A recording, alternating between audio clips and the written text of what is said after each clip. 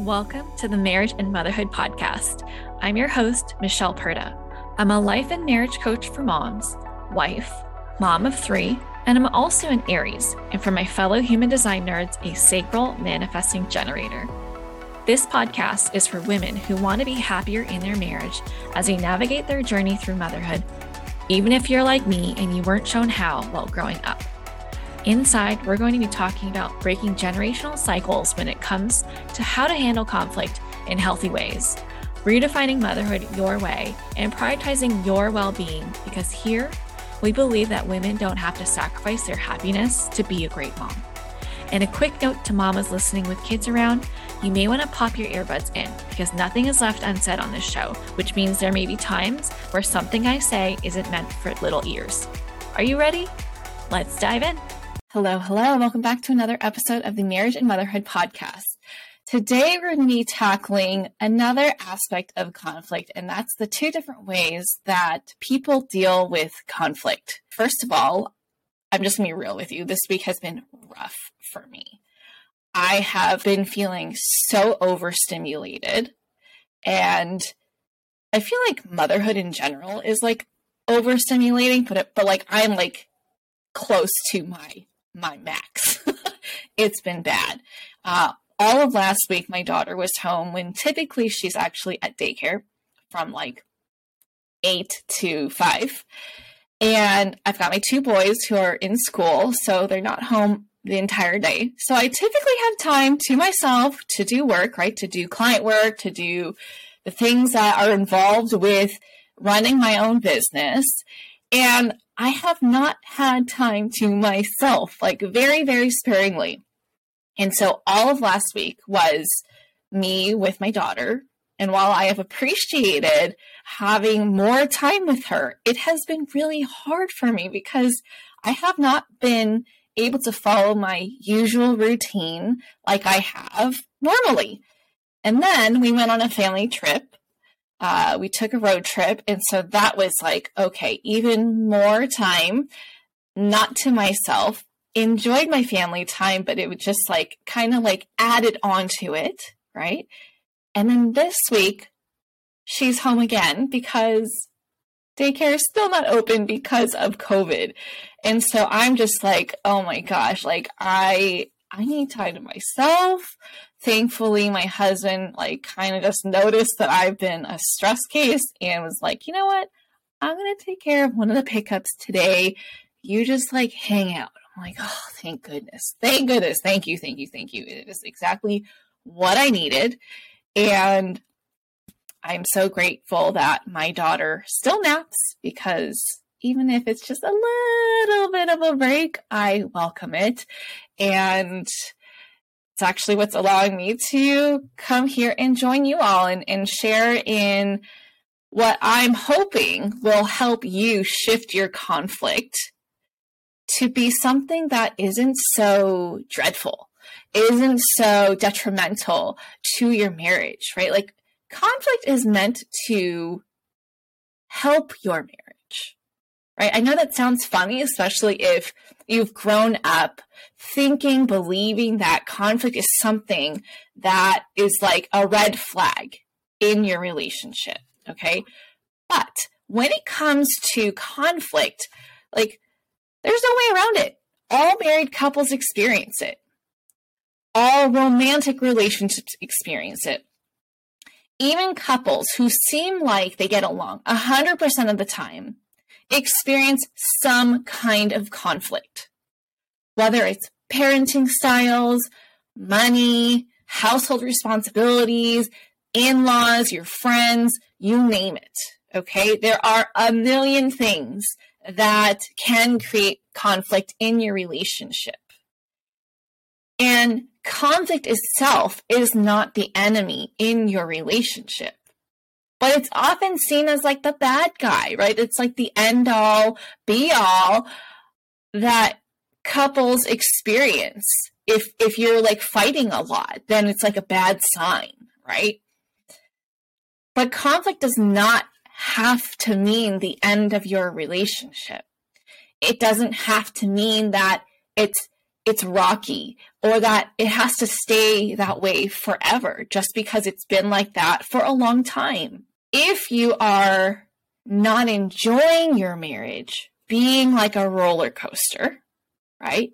The low lows, things feeling dramatic and heightened all of the time, then this is definitely for you. And I'm glad that you are tuning in. Okay. So the reason why we experience conflict usually comes down to one of three reasons, right? A difference in opinion, unmet needs, disappointment maybe. And as you can tell, the different reasons why conflict comes up, it's unavoidable. Those things are unavoidable because we're human, right? We're not robots. We are human. We're going to disagree. We're going to have needs that aren't fulfilled. We're going to feel disappointed. And whenever things don't go the way I want them to in my life, the cycle usually goes, I throw myself a little pity party. I feel my feelings, and then I get down to business to get curious about what I have control over. Now, did I do things like this the whole time? No, I did not. I had to very much learn the hard way about what worked for me and what worked inside of relationships.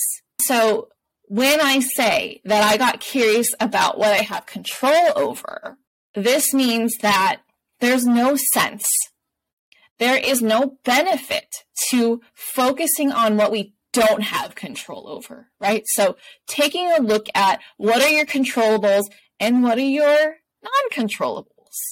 Because let's be real here, we don't have control over whether we experience conflict or not, okay? Unless you're going to go isolate yourself, become a monk, live in the mountains, whatever, right? Like even then, you're probably going to experience some kind of like inner turmoil. So that's a different kind of conflict. It's not involving someone else, but you're still going to experience some level of conflict. But when you put two people together who have such a large impact on how you each feel and how you live your life and experience life, of course there's going to be conflict, right? So how you handle conflict impacts your entire relationship. And that's the thing that you do have control over. It's how you handle it. Okay, so you don't have control over whether it's going to happen or not, but you do have control over how you respond to conflict, how you handle it, how you address it, how you approach it, how you behave during conflict. Those are all things that you have control over. And there are two ways that people handle conflict. Go ahead, take a guess. See if you can guess what they are, right? What are the two different ways that you think people handle conflict? The two different ways are you either react or you respond. So you're either reacting or you're responding. Those are the two different ways that people handle conflict. And based on your upbringing and what you saw growing up, you have a tendency to do one of those. So let's discuss what each of these mean. So in the context of conflict, reacting means to respond with hostility or opposition. You have a reactive style if you take things personally, get defensive, blame or criticize, raise your voice to be heard, finding it difficult to listen to your husband and exercise compassion towards him. Maybe you interrupt him if he said something that doesn't go along with what you're thinking or saying. And you allow your emotions to dictate your behavior. Okay, so reactive is very much like a snap judgment kind of thing. It's not very much intention or thought behind it. It's just, I feel out of control and I'm going to do this. This is what I feel like I need to do, right? Like it's a big feeling of like urgency, right? Like I feel I need to interject. I feel like I need to say this. I feel like I have to do this, okay? And the impact of having a reactive style is low trust because the walls go up, difficult to be a team, conflict tends to be more dramatic, conflict feels like it's going nowhere. Maybe you're talking in circles, like one or both of you are talking in circles, or maybe it even seems like you're having two different conversations, but you're not able to sync up. Neither of you feels heard. It might take longer to work through and resolve issues. Emotional intimacy is lacking. Certain topics are avoided. Resentment grows in the relationship. Connection is negatively impacted. And one or both of you might start to look outside of the relationship to get your needs met, whether it's through friends or potential interests, right? Or you just check out of the relationship and accept it for what it is, and you both feel unhappy in it, but you stay because of the kids, okay? That's the impact of having a reactive style. The other style is responsive.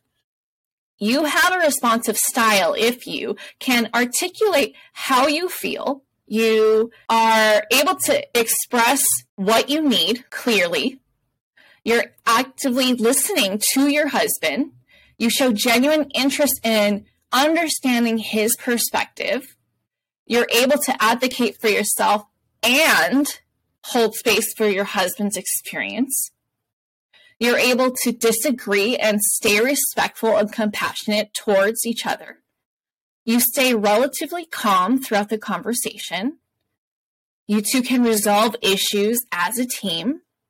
And you take responsibility for your part of the situation. The impact of having a responsive style is that conflict helps to enhance and grow the relationship to deeper levels of trust, connection, and intimacy. You two feel safe to be vulnerable with each other. You two feel like a strong team who has each other's backs. You both feel very supported and loved. You can joke around more with each other, flirt with each other. Your issues are addressed early and resolved before they turn into bigger problems. And you teach your kids by example of how to handle conflict in a healthy way because you're actively practicing this way of handling conflict in front of them and behind closed doors. Now, you might take a look at these two and you're like, oh, I am finding that I am reactive and I don't like anything that you just said. Maybe you're even feeling a little bit of guilt or shame or embarrassment. And I just want to tell you, like, I see you. Like, I was you. And on my worst days, I am you. Okay? Now, this is not meant to make you feel bad about yourself at all. This is meant to help you understand that this is common and you can do something about it, right?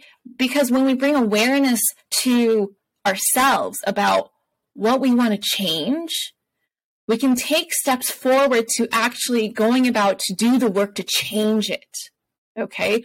We're not going to be like ostriches where we just like put our heads in the sand and act like everything's all good when you know deep down it's not good, and that you are contributing towards how your relationship feels right now in a negative way, okay? Now, the only difference between those who can respond versus react is that those who can respond have the tools and know how to handle conflict differently. That's it, okay? That's it. At the end of the day, like, we're all starting off in different places. Some people grew up with parents who chose to respond to conflict in a healthy way. And so naturally, they're going to be better equipped because they saw it day in, day out. They were able to learn from that experience of growing up in a household that handled conflict like that. And that's just how they came to be. Like, that was their style, right? We adopt the style that we grew up with because that's what becomes our normal, right? Just like I shared earlier, my normal was very different, right? Like, both my parents were or are reactive. And so that became my style. That was my normal. So I didn't learn until I was in romantic relationships that that wasn't normal, right? It was normal in the sense that it was common, but it wasn't normal in the sense that this is how healthy relationships function, okay? So if you are similar to my background in that you did not learn how to respond in conflict versus react growing up, then like, it's okay. Awareness is the first step, right? It's just a matter of learning those tools, having those tools at your disposal, at the ready, knowing how you're going to handle stuff instead of like, oh, there's a conflict. Okay, I'm just going to do what I feel like. I'm going to let my emotions dictate what I do, right? Like, I feel like being reactive does so much damage to our relationships, to our own perspective of ourselves as well. It really does a number on our self-esteem. Now, when you are able to learn these tools and you allow yourself to be able to be there for yourself during the conflict, like that in itself is huge, right? And you're able to be there for your husband and not let your emotions decide how you're going to handle things, but rather let your emotions teach you about yourself and guide you, but not be the driver of the situation, right? Like, you always want to be the driver. You want to have your full intention on how you want the conflict to be navigated, not your emotions. Okay? Your emotions provide feedback. They are not there to actually do the driving. Okay? And when you learn how to play with the chaos of your emotions and learn from them rather than dismiss and bury them, like, I think that's what I used to do, is like, I used to be like, I'm fine. And then all of a sudden I blow up. It's like, where did that come from? I went from 0 to 60. And all of a sudden I just lose complete control over how I'm acting. I'm doing all kinds of things I would never do if I were calm, right? And I cause damage, right? I create defensiveness. And when people are reactive, the other person, if they don't have the tools to be responsive, they're also going to react. So then it turns into this big mess that takes longer to sort through. It feels more intense. And it's just an ugly situation to put ourselves in, okay? But when you've got the tools to communicate in a healthier way, and you're able to choose to experience the calm, right? To have the tools to be able to shift the chaos into calm conversations and get off the roller coaster, then you're able to actually navigate through the conflict in a more productive way. Right? At the end of the day, conflict is very revealing to your relationship.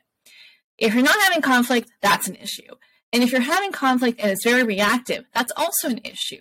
But having conflict in general is a healthy thing because that means there is honesty in the relationship. When both of you are just worried about what each other thinks and you're hiding things, protecting each other from how you feel and what you need, that is not a relationship that is going to meet its full potential of satisfaction, fulfillment, joy, connection. Okay, so conflict is not the enemy. And I'm going to keep repeating this until like I have no more voice. Okay, conflict is not the enemy. It is how it's being handled. Now, if you're in that reactive space, then it's time to get real with yourself and do the work. Because when we meet our partner with reactiveness, they're going to do the same because they feel like they need to defend themselves. If you have a wall up, their wall's going to go up. But if you go into the conversation with a more responsive style, you're lowering your walls, and so will they. Over time, with practice, consistency, that trust can be rebuilt.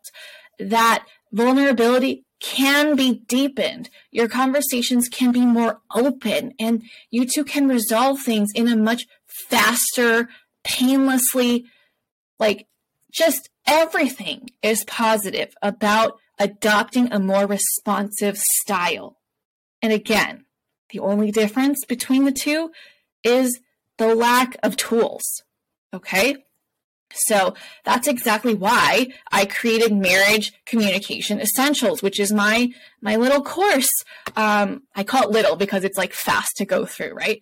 Inside that course, I give you the basics that you all need to be able to go from reactive to responsive. I walk you through what to focus on, what to reflect on, so that you can feel equipped to handle any conflict in a healthier way, rather than going back to your old ways, which may have likely been adding gasoline to the fire, right? Like making it into like a huge bonfire, which is great to hang out with, but not so great to experience when it comes to conflict in your marriage, which is unavoidable, right? So when you go through the course, you get like the whole framework on how to have healthy communication. You've got a script to follow. You've got how to support yourself. You've got ways to set up healthy boundaries if things get out of hand.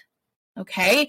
You learn how to pivot and catch it early so that even though your conversation starts to get derailed, you could bring it back onto course instead of having it be like a snowball effect. It's like, too late. It's just going to keep getting worse and worse. No, we can call timeout at any point and you can redirect the conversation so that it can be productive again. All right. So if you are experiencing a lot of reactive tendencies within yourself, it might be time for you to explore that course. So work through it, grow, and just watch how much easier you get to experience your relationship, how much more fun you get to have. Like, can you imagine how much time you can save and redirect into some more positive experiences if conflict wasn't so challenging to deal with, right? Like, it's just mind-blowing. Anyway, that's it for this episode. I hope you enjoyed it. Please go check out Marriage Communication Essentials, or even working one-on-one with me if that's something that you want to explore. I am rooting for you to have a positive, fulfilling experience in your marriage because you deserve it. That is exactly why you got into it. You were hoping for the best and you deserve that best. So check out the link in the show notes for the course or for coaching, and I'll catch you back here next week. Bye. Thank you so much for listening to the Marriage and Motherhood podcast. I hope that this episode helped you deepen your relationship with your husband and, more importantly, with yourself. If you know someone that this episode would help, please share it. All right, see you back here next week. Bye.